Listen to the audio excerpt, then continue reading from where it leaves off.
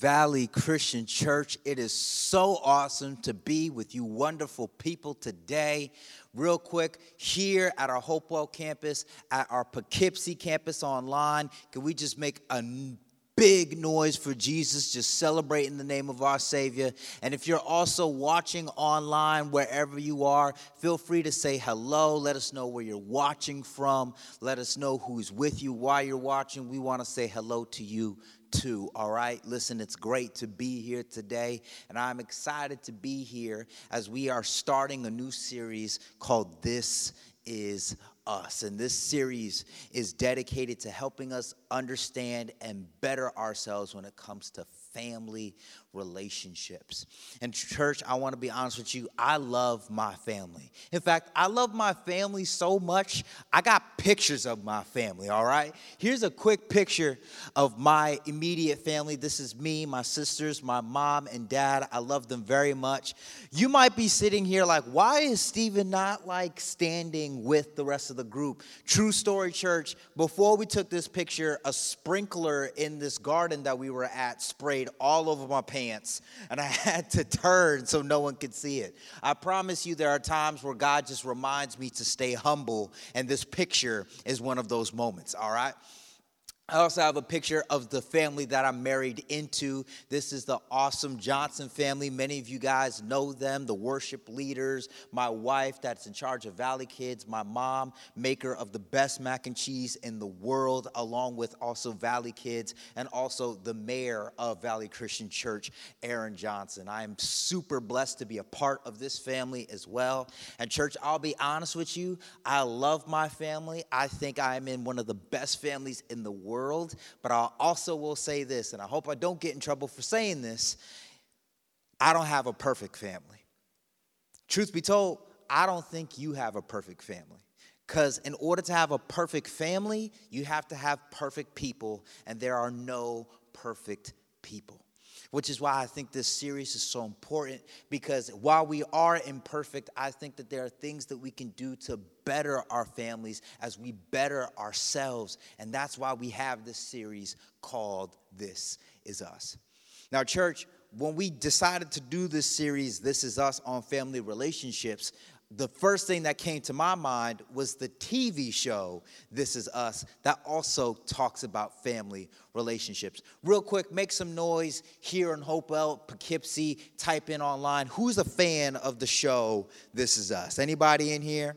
All right, a lot of people actually are big fans of the show, This Is Us. Church, I'll be honest, I love the show, This Is Us, but I am an occasional watcher. My wife, Jasmine, she is a devoted watcher to This Is Us. She does not miss an episode. True story, there was one time I went to go do some errands, and I came home, and my wife was watching the TV show, This Is Us, in her room, in our bedroom. And I remember, you ever have it actually where you go somewhere and you find your friends and family watching a TV show, but you don't know the context of it, so it all just looks crazy to you?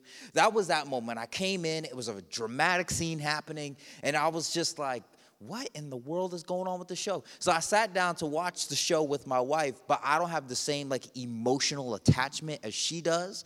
So after this particular scene happens, I decide to say a joke. I say something to the degree of, why they gotta be so dramatic though? Like, what's the big deal? And after I said that, I thought it was funny, but then immediately I started feeling like radiation of anger coming from the other side of the room. And I noticed that like the sky outside went dark, and my wife, she didn't even look at me. My wife just paused the video, and then she said, "Get out." Lightning struck. It was so terrifying. Church, I'm not going to lie. I didn't just leave the room. I left the house. I made sure that I did not say another thing or do another thing in order to mess up her viewing experience of This Is Us. We actually even had a Super Bowl party, and the Super Bowl party had an after party to watch This Is Us. My wife doesn't use a crock pot anymore because of This Is Us. Some of you guys know why that is. But still, my wife loves the show. I know many of you do. I think it's some of the smartest writing on television. And here's the thing, as I was preparing for this message today, and I was watching the show This Is Us, there was a particular scene that happened that actually shaped the entire message that I have today. Today we're talking about the 5 instabilities of a family. And there's more than 5 instabilities, but I think there are 5 that really do affect us. And I actually want to show you the image that I'm talking about, the clip that I'm talking about. But before I do, for anyone here that hasn't seen the show, let me give you just a quick understanding of This Is Us. This Is Us is based off the Pearson family, these lovely people that you see here. There's the father, Jack, and his wife, Rebecca. And early on in the show, they find out that they are pregnant with triplets. They give birth to 2 of the triplets, one whose name is Kevin, the other one whose name is Kate. But unfortunately, the 3rd baby does not make it. However, in the hospital, they hear that there is another baby that was born, but was abandoned by his parents, and they decide to adopt this baby, and they name him Randall, who's the boy we see right there. The show is very interesting because it happens in different timelines. So we see the Pearson family here, but then we also see the Pearson family when they get older. And these are the 3 children once they get older. Kevin grows up to be an actor, but he ends up having an addiction problem, which is interesting because his father, Jack, also had an addiction problem, and his grandfather had an addiction problem. Kate ends up dealing with obesity issues, and this is something that's a big trouble for her as she grows up. And then Randall grows up to be seemingly very successful, has a wife and children, but at the same time deals with a lot of the issues of being abandoned by his actual parents, being adopted into a white family. So you see elements of all of these things happening in the show. So it's so cool because you connect with different people in different ways. So I want to show you this clip, and this clip is of Kevin after he's gone to rehab for his addiction, and his family coming to see him, and them having a very difficult conversation about the origins of his addiction. Let's watch this together. Rebecca, do you have an opinion about your husband's alcoholism? Did you ever talk to your children about their father being an addict? Did you ever warn them that they would have the gene?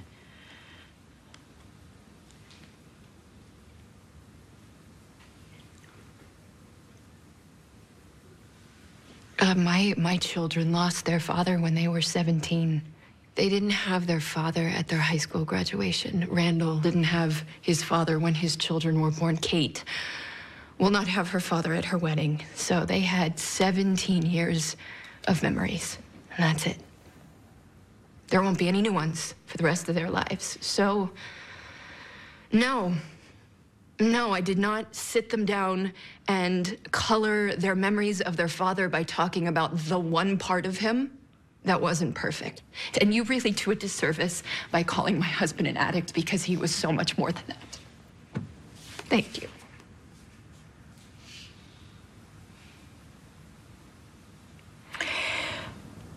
It's interesting that you bring up examples of Kate and Randall, but not Kevin. What? Kate not having her father at her wedding and Randall not having his father when his children were born. Yes, because those were just the first 2 examples that came to my mind. But don't you find it interesting that you have specific examples for your other children, but not Kevin? I don't find it interesting. I find it typical, to be honest with you. I mean, this is what we talk about. Mom, dude, you enough. never... You don't have to lay into her. Okay, here we go. Yeah, here we go is right. Look, I've tried to empathize with you, Kevin. I really have. I've held my tongue while you've whined about your childhood. A childhood which I was there for, by the way, which I bore witness to. Your football tosses on the lawn with Dad. Your tummy rubs from Mom when you had a fever. See, Barbara may not have been there, but I was there. I've held my tongue. But I will not hold my tongue while you go after our mother for not parenting. I'm not going after our mother, Randall. Why do you always twist things around like that? He's not twisting anything, Kevin. He's simply defending me. Oh, I'm sorry, Mom. You're right. I'm sorry. Why don't you take his side? Because that's... I am not taking anybody's side. You want to talk about your tortured childhood? Huh? You want to compare baggage? Let's do that. No, I would never compare my tortured childhood with yours, Randall, because I wasn't abandoned or adopted, or I didn't have anxiety, or I'm not a genius. No, you're definitely not that, Kevin. You know what else you're not? You're not an addict, okay? The only thing that you're addicted to is attention. I mean, what happened, Kev? Your movie wrapped, you weren't rolling with Sly and Ron Howard anymore. Nobody was looking at you. So you had to get us all up here. All eyes on you, cue drug problem. Okay. Okay, Kev. Okay, guys. Now, you know what? I want to know your thoughts on this, Randall. Why do you think your daughter was hiding in my car? Why do you think your daughter was hiding in my car? Have you ever thought about that? What about it? She was avoiding the Randall show. Don't you dare No, talk welcome about to the my Randall show. Ladies and gentlemen, Kevin. adopted by white people, 2 dads, does it get any more interesting than that? Well, not for Randall. So you move your dying father into your home without thinking about what your wife or what your kids think of that, and then you bring some strange girl into the house after he dies, right? And the only person sitting there that no one's paying attention to is your daughter, Tess. You know what? I'm done, man. No, Randall. And cue Randall out the door. Cue mom chasing her favorite son. This is such a predictable movie. You are so predictable. You raise your voice to her one more time. All your children you love equally, right? That's what you keep saying. Do love all I'm my sure that children you do. the same. Wouldn't it feel refreshing, though, just to right here in this forum, because this is where you do that kind of stuff, to just tell everyone the truth, which is that you love Randall the most. He's your favorite, not right? True, Kevin. It's not true. That's absolutely it's ridiculous. Yeah, I'm okay, it's not ridiculous. say Then that, name me one thing that you and I have. One thing that you and I have that is special, that is just you and me. Not all of us. Not me and Randall. Not me and Kate. Kevin, can you stop? I'm flustered, and it's not kind of you. Well, what just you're admit doing. that you love Randall more. We can stop pretending to be No, this he was perfect little just family. easier. He was easier, and he didn't recoil when I touched him, and he wasn't some sullen teenager who was angry at me for no reason, and he didn't abandon me and move away after his father died. Whoa. This would be a really great time to go to commercial break and look at some puppies or what are those Charmin commercials with the bears right now. Unfortunately, when you're preached, you don't have commercial breaks, so we have to continue on. That was intense. But I think a lot of us in this room at some point in that dialogue that the family was having had feelings that kind of resonated with us, things that we might have felt about our own families and our own situations. And we don't just see truths about our own family from a show like This Is Us, but we actually also see this in the Bible. That's one of the things I actually love about the Bible. The Bible is not a book of fantasies or things put together for our entertainment. The Bible is a book of real people living real life, and sometimes even the darkest of circumstances. When you see that the first family in the Bible had 2 brothers and one of them killed the other out of jealousy, as crazy as that is, we see things like that happen all the time in our society. So I want to focus today on a particular family in the Bible that exposes the instabilities that many families have that we also could see from that clip in that show, This Is Us. The first thing that we see in the Bible that we also see in that clip is favoritism. Favoritism is seen in many families. In fact, who here will be bold enough to say that they believe their parents had a favorite? Anybody in here? Anybody? I know my family had favorites. They would never admit to it, but they believe they have favorites. If my sisters were here, they would say that I was the favorite because I was the only boy of my mother's 4 children, and I was a little bit more low maintenance in raising compared to my sisters. I, however, think that my youngest sister was the favorite. In fact, I think most of the time, the youngest sibling is the favorite. I feel like your parents work super hard on all the older kids, and by the last child, for whatever reason, they either have figured it out or they just gave up, and they just let the kid do whatever they want. That's just my opinion. But either way, we see favoritism not only in our lives, but we see this happen in the lives of people in the Bible. In Scripture, we see the family of Abraham. And if you're not familiar with who Abraham was a man in the book of Genesis that God promised him that he would be the father of many nations. In fact, 3 of the biggest religions today, Islam, Christianity, and Judaism, all have roots that go back to Abraham. And Abraham, at that time when he received that promise, was so old he thought he couldn't have kids, but he ends up having a son named Isaac. Isaac marries a woman named Rebekah, and we see this in Genesis 25, starting at verse 21. Isaac pleaded with the Lord on behalf of his wife because she was unable to have children, similar to what happened with his father. The Lord answered Isaac's prayer, and Rebekah became pregnant with twins. One's name was Esau, the other's name was Jacob. As the boys grew up, Esau became a skillful hunter. He was an outdoorsman, but Jacob had a quiet temperament, preferring to stay at home. Isaac loved Esau because he enjoyed eating the wild game Esau brought home, but Rebekah loved Jacob. Again, they see favoritism happening because they actually gravitate to one a little bit more. One child was a little bit more easier for one of the parents to handle. And favoritism can happen for several reasons in a family, and it doesn't have to be with just a father to his children, but this can happen amongst uncles and aunts and grandchildren as well. We can experience favoritism, and that can sometimes create a little bit of a resentment and an issue amongst others once that feeling of favoritism is so prominent. In fact, we see later on that this favoritism goes to a toxic level in Genesis 27. And the scripture is not on your notes or in the screen, but in Genesis 27, we hear the story of how Isaac was becoming old and he was losing his vision. So he was going to pass the generational blessing to Esau. The blessing was originally from God that says that he will bless whoever they bless, that he will curse whoever they cursed. And he wanted to give it to Esau because he was the oldest. But Rebekah, loving Jacob more, convinced Jacob to trick their father because he could not see into giving the blessing to him. And this is the next thing that we see happen as an instability in family, and that is deception. Like I said before, Rebekah told her son to deceive his father into receiving the blessing. But that's not the first time that there's deception seen in this family.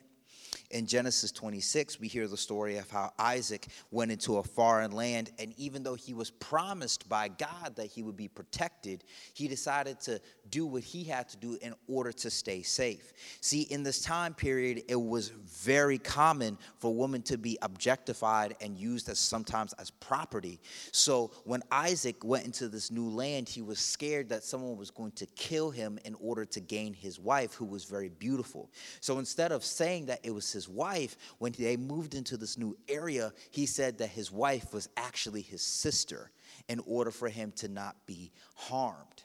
That's something very deceptive to do, and that's something that can even be troubling from a children's perspective because they had their kids at that time, because he's literally telling his kids as they go through the neighborhoods and as they grow up, as long as we live in this area, your mom is not your mom, she's your aunt. And this isn't the first time we see this deception either. In fact, we see this deception happen in his father Abraham, who also did the same lie.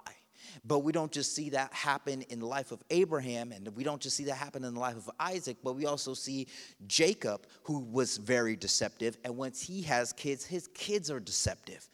Deception is something that is very occurring in this family, along with favoritism. And you here at this church may notice that there are certain things that are just common in your family. Similar to what we saw in that clip from This Is Us, Kevin that had an addiction, he didn't just have it, but his father had it and his grandfather had it. And this trend that we see is called the generational sin. Generational sin is something that is passed on from one generation to another. Sometimes it's one particular sin. Sometimes it's a group of sins that a particular family just cannot seem to escape unless they actively oppose it. Truth is, church, I believe that many of us are dealing with generational sins, and that could be divorce, that could be addiction as well. That could be things that can cause conflict and issues about us. But the biggest thing about that is many times when it comes to that type of sin problem, when it comes to that generational sin, deception is usually there with it. We like to deny those things, or we like to keep it a family secret. I know many people where despite the infidelities that are happening, despite sometimes even the drug issues or the alcohol issues that are happening in the family, many times people will get together. Sometimes also, I need to mention this, physical abuse, a spouse, parents that are actually physically hurting each other, but still when they get in family environments, they decide to cover it up. They decide to act like there's nothing wrong. They play happy and they ignore the elephant in the room. Church, there are many people in here today that are coming here that show happy, healthy marriages, that show that there are nice, wholesome family at church services. But once they get in the car, it's a completely different story. That is deception, and that is something that can cause much instability in a home. And I would be missed if I say this, because deception is not just something that's happening in the homes. That's not just something that's happening in families, but that's something that's continually happening in organizations, that's happening in churches. We've seen many people in the Catholic Church and Protestant churches where the truth is coming out about inappropriate behavior with children or inappropriate behavior with co-workers and assistants that are completely unorthodox, but there's been deception, there has been cover-up, and those things need to be exposed as often as possible, because only then can we find resolution and freedom. Amen. But then we move on, because the third thing that we see as an instability in families is control. We see it in our culture how dysfunctional control is many times in families shown in the manipulation of things. Manipulation of making a child feel bad, or twisting somebody's shoulder because of something that you've said or something that you've done. Twisting somebody's shoulder. I don't think that's an actual saying, but you get what I'm trying to say, right?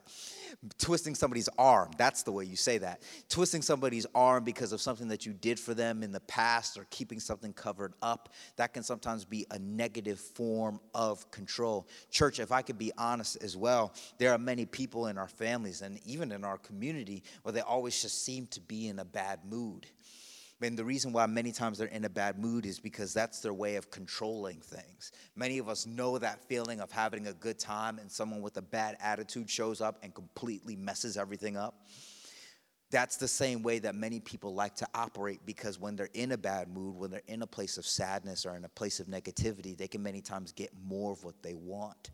And we see this so many times in families, but we don't just see this in families, but we also see this element of over legalism many times, and how families deal with one another. Many times keeping children so suppressed or having rules that seem so strict that it causes for that child to rebel in sometimes the worst of ways. And I believe that there should be rules and regulations to any home. There should be guidelines, but over legalism, over strictness can cause for a rebellion of sorts, and that's also a symptom of control. The next thing that we see is the inability to resolve conflict. If you're ever in a situation with two or more people, you will have conflict. It's inevitable. In fact, I would say that if you have a conflict-free relationship with somebody, you're not actually in a true close relationship with them. Because, conflict is the number one way that shows that you are drawing close to people. In fact, me and my wife, one of the things that we do, because we do many premarital counselings, we like to ask couples, what was the last fight that they had, or what was the biggest fight that they have? And if they say they've never been in an argument, then sometimes we'll try to make one up for them, because unless you argue, you will never be able to see who that person really is. I'm just joking. We don't make them fight, but we'll say some stuff that will stir some stuff up. That's for their health. In the life of Jacob, we see that after he steals his brother's blessing, he decides to run off and avoid his brother at all costs.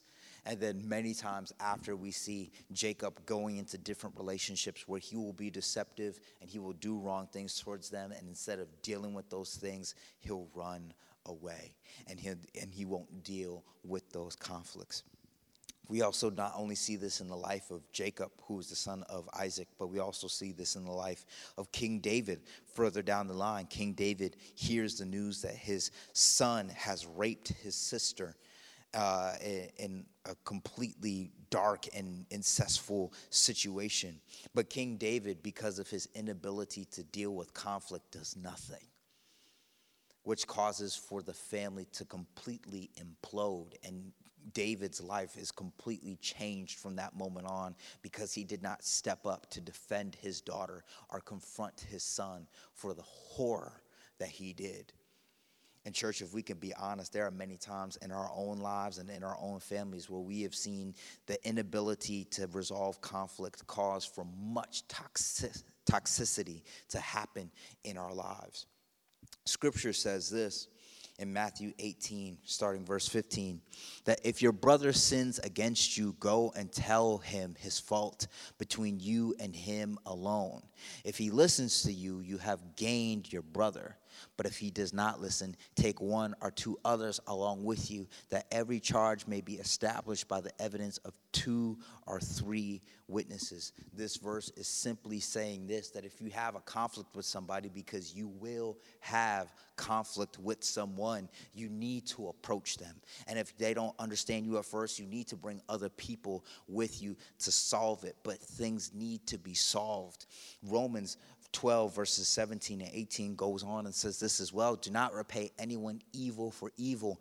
Be careful to do what is right in the eyes of everyone. And if it is possible, as far as it depends on you, live at peace with everyone. I love this verse right here because if it is possible, as far as it depends on you, we can do the best that we can to resolve a conflict. But if that person is not willing, if that person is not able, then we've done our part and we have to move on from it. But we need to be peacemakers, not just here in the church, not just in the workplace, but with our family members. And that can be a difficult thing because the people closest to us are the ones that can usually hurt us the most.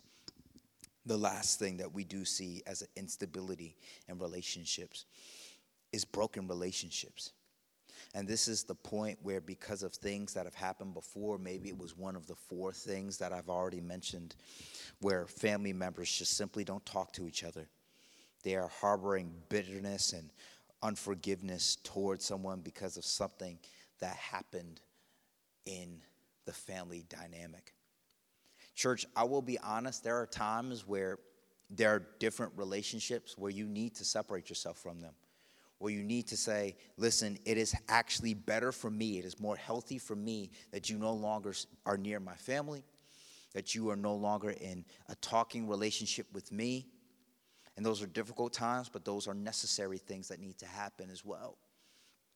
But there are also many times, and this is majority of the time, where because of something that happened, because we were unable to humble ourselves and have the tough conversations, we end up just breaking relationships altogether.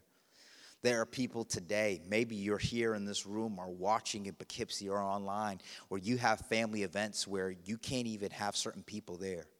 You have family events, whether it's Thanksgiving, Christmas, what have you, somebody's birthday, where it can't go down without somebody getting in a shouting match with somebody else. It's sad, it's disappointing, but it's just the reality that you're in because relationships have been broken. In the life of Jacob, we see in Genesis 27, after Esau found out that his brother went behind his back and stole the blessing that he was supposed to receive. We see this in Genesis 27, verse 41. From that time on, Esau hated Jacob because their father had given Jacob the blessing. And Esau began to scheme, I will soon be mourning my father's death. Like I said, Esau was very old. Then I will kill my brother Jacob. These guys were twins.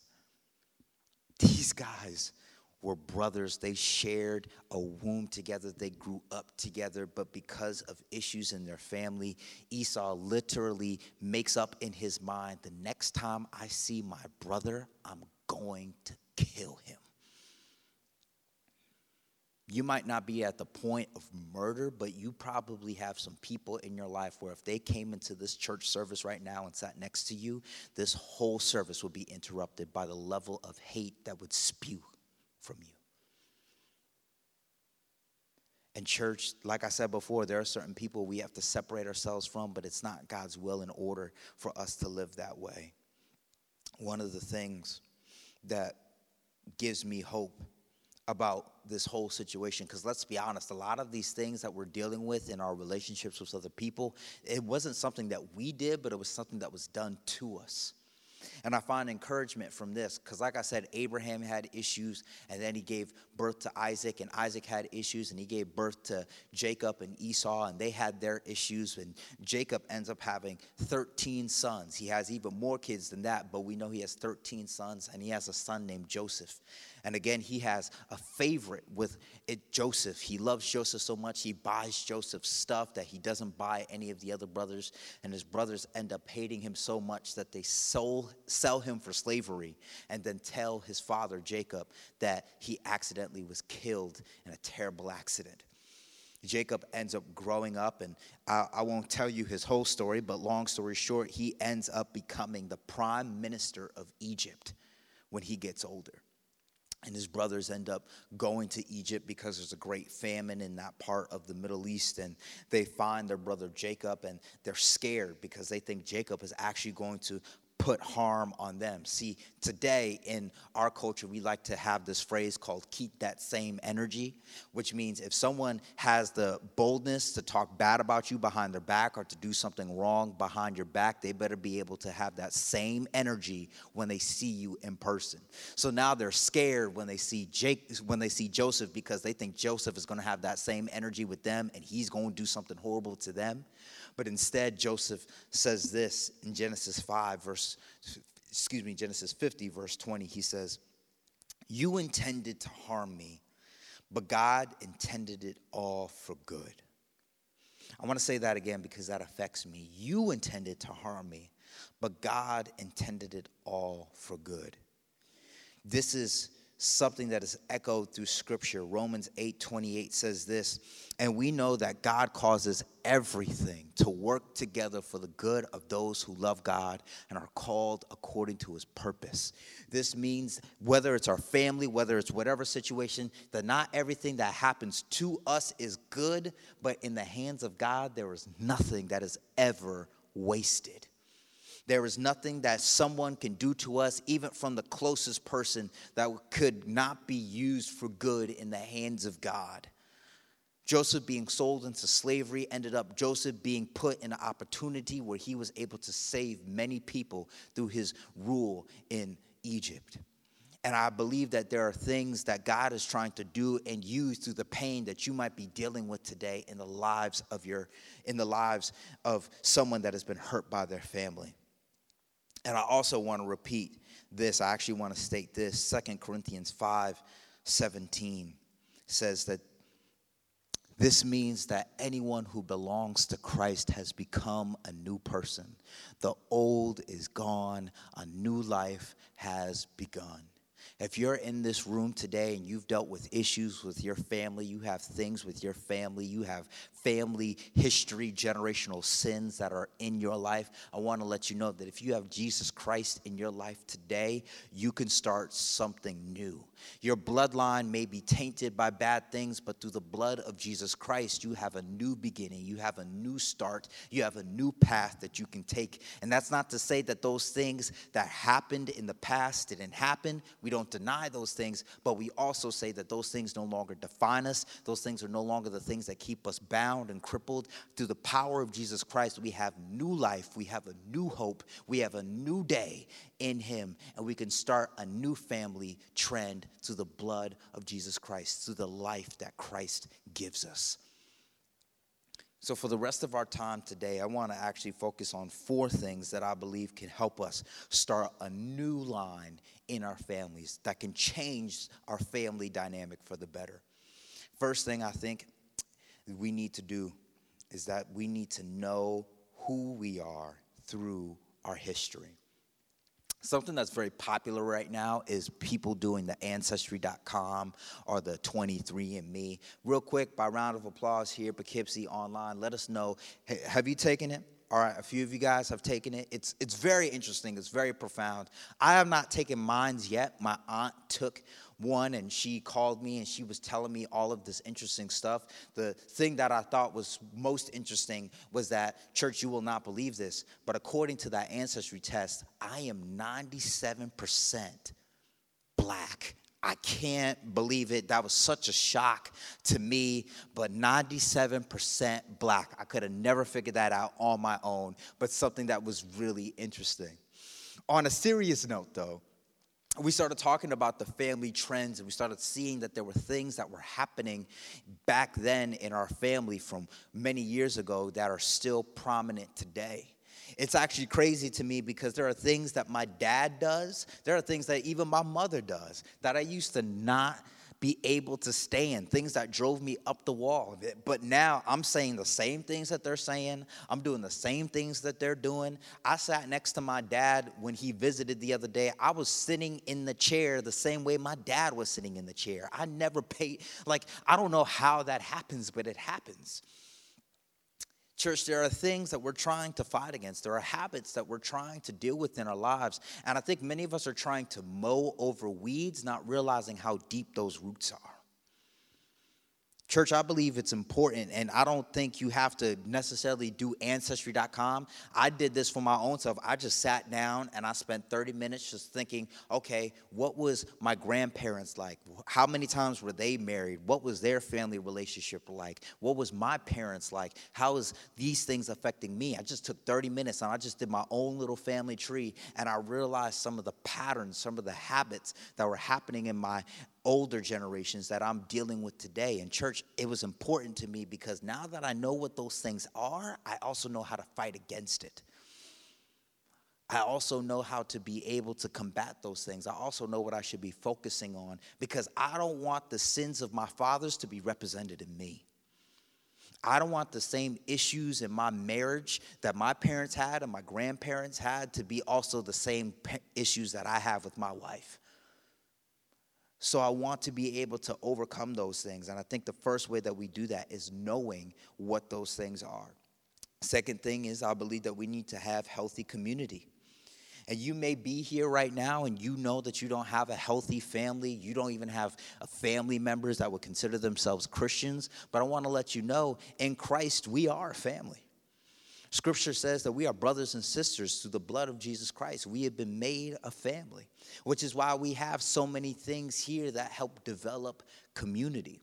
And on September 30th, we'll be having our group link event, and that's your opportunity to sign up for a community group, a short-term group, a volunteer team. We have our Valley Student Ministry for our middle school and high school students. We have our 20-something ministry for people that are in their 20s. And we do all of these things not because we want to make your schedule a lot busier. We already know you're busy. But we want to do this because we want to prioritize community. We want to prioritize you being able to get with different people from different backgrounds, but you're united in Christ that can help stretch you and challenge you and encourage you in the toughest of times and the greatest of times. And from those relationships, you are able to grow and better yourself, and including your actual blood family. There's power in that, in having healthy community. The third thing that we need to do is we need to create healthy boundaries. There's a verse in Proverbs that I constantly go to that says, like a city without walls is like a person without self-control. And what that means is if you don't have proper boundaries in your life, everybody else will be able to control your life. There are some parents in here where their children rule their lives. That's a boundary issue. Needing to be able to say when certain things can happen, when they can have what they want, those are you developing boundaries. There are some people in here where even though you're married to somebody, you're married to your wife or to your husband, you are still being quite controlled by your parents' opinion, by your parents' way of doing things, by your family's traditions. And that's not the way you want it, that's just the way it is. That's a boundary issue. You need to create healthy boundaries, because anytime you step into a marriage, you are the nuclear family. What you and your spouse decide should be what it is. Also, I think sometimes we don't need to necessarily be private too much, but I think sometimes we tell too many family members too much information. That's, again, a boundary issue. We need to have better boundaries in regards to these things. And the last thing that I believe we need to have is we need to have a godly vision for our families. I think a lot of us, we're just kind of aimless when it comes to how we want to grow in our marriage. I think we're aimless in how we want to develop and grow as a family. And I think we constantly are seeing the results of that. Without vision, chaos comes into play. And that doesn't mean that things won't come against our visions, but that we need to still have an idea. We need to have a focus of what we want for our family and how we want to bless them and how we want to grow in them. Quickly, I want to tell you this. One of the things that I loved about my dad, and he's not gone, he's still alive, but one of the things I love about my dad is that my dad had a vision for our family, that we would be a family of prayer. And I used to have times when I was young and I would run and I want to play with my dad, and my dad was praying on his knees for our family. And there were so many times where I was like, oh, Dad is always praying. Why is Dad so spiritual, whatever? But because of my dad's example, I've learned the priority of prayer myself. I have learned to make that a priority in my own family with my wife, and we make sure that we pray daily, and we make sure that we pray for other people. We see focus, we see priority in prayer. But that's because of the vision that my father cast for me, and now I carry on that vision. What are you carrying on to your next generation? What is it that you are trying to do in your family that not only blesses them now, but causes for the next generation of your family to grow? We need that. We need that focus and that vision. And church, I want to say this, because these are great practical things, but I truly do believe that if you're someone in here today and you don't have Christ in your life, you can try these things. These things are completely applicable to someone that doesn't believe in Jesus, but I'll let you know it will be difficult. It's already difficult, but it's going to be even harder. See, I want to let you know this, that we live in a world where television, whether it's This Is Us, as great as it is, or the music we listen to, the movies that we see, the social gatherings that we're at, everything around us screams, be about yourself. Do you, and don't care about other people's opinions. Don't worry about the haters. Church, the only place that I can find, the only place where I can see that there are people, that there is something that is trying to help me be the best person that I can be, is the Bible. It's not the only book that I read. It's not the only thing that I use, but it's the most important thing that I have. Being in a church that is growing, that is abundant with life and focused on helping others, that is a priority for me. That is something that I need, because everywhere else in my life is telling me to not be about it. And if I really want to win in my marriage, if I want to win in my family, if I want to win in my workplace, if I want to win anywhere, I need God on my side. And I believe you do too. So I want to pray today that whatever situation that you're in with your family, maybe you have a great family, but it's not a perfect family. Maybe you have a family that is completely destroyed, and literally you, even hearing this, have anxiety where it's like, I don't even think I want to try any of this stuff. Can I just say this real quick? That you can't change your family, but you can change you. You can't choose your family, but you can choose the type of person you want to be in your family. And even if no one else in your family changes, just like Joseph was in the scriptures, you can be the person, you can be the beacon of light, you can be that person of hope that stands firm in your family where everybody else can look to you, and they may say things about you, they may not like all the things that you do and say, but you can be that person that is a Christ-like image of what family should be, even in the midst of the most toxic of environments. I believe that for you today. So let's pray. Will you pray with me? God, you know everyone under the sound of my voice, everyone in this audience, everyone watching in Poughkeepsie, everyone watching online. And God, you know our family dynamics. You know the pain that we're dealing with. You know the suffering that we've been through. And Jesus, I just pray today that first that you bring healing, that you bring resolution, peace to all of those things, because Lord, I know that we need it. But Jesus, also I pray that what we learned today will not just challenge us, but it will change us. Lord, your word not only shows us these things, the instabilities that happen in families, but Lord, it also shows us how we can overcome them. And I pray, Lord, that today that we begin to make steps that begin change and transformation in the families that we belong to. And it will be all in your name. And maybe you're here today where you want to have a better family dynamic, you want to have a better relationship, but at the same time, you don't have Christ. And you need Christ in your life. I want to give you an opportunity to receive Jesus today. The Word of God says that if you declare with your mouth Jesus is Lord and believe in your heart that God raised him from the dead, you will be saved. And you will become that new creation that I mentioned before, no longer defined by what your family has done or what you've done in your family, but by what Christ has done in you. So quickly, I want you to repeat these words after me. Dear Jesus, please come into my life. I thank you for your love. I thank you that I'm in your family. Let today be a new day. In Jesus' name, amen.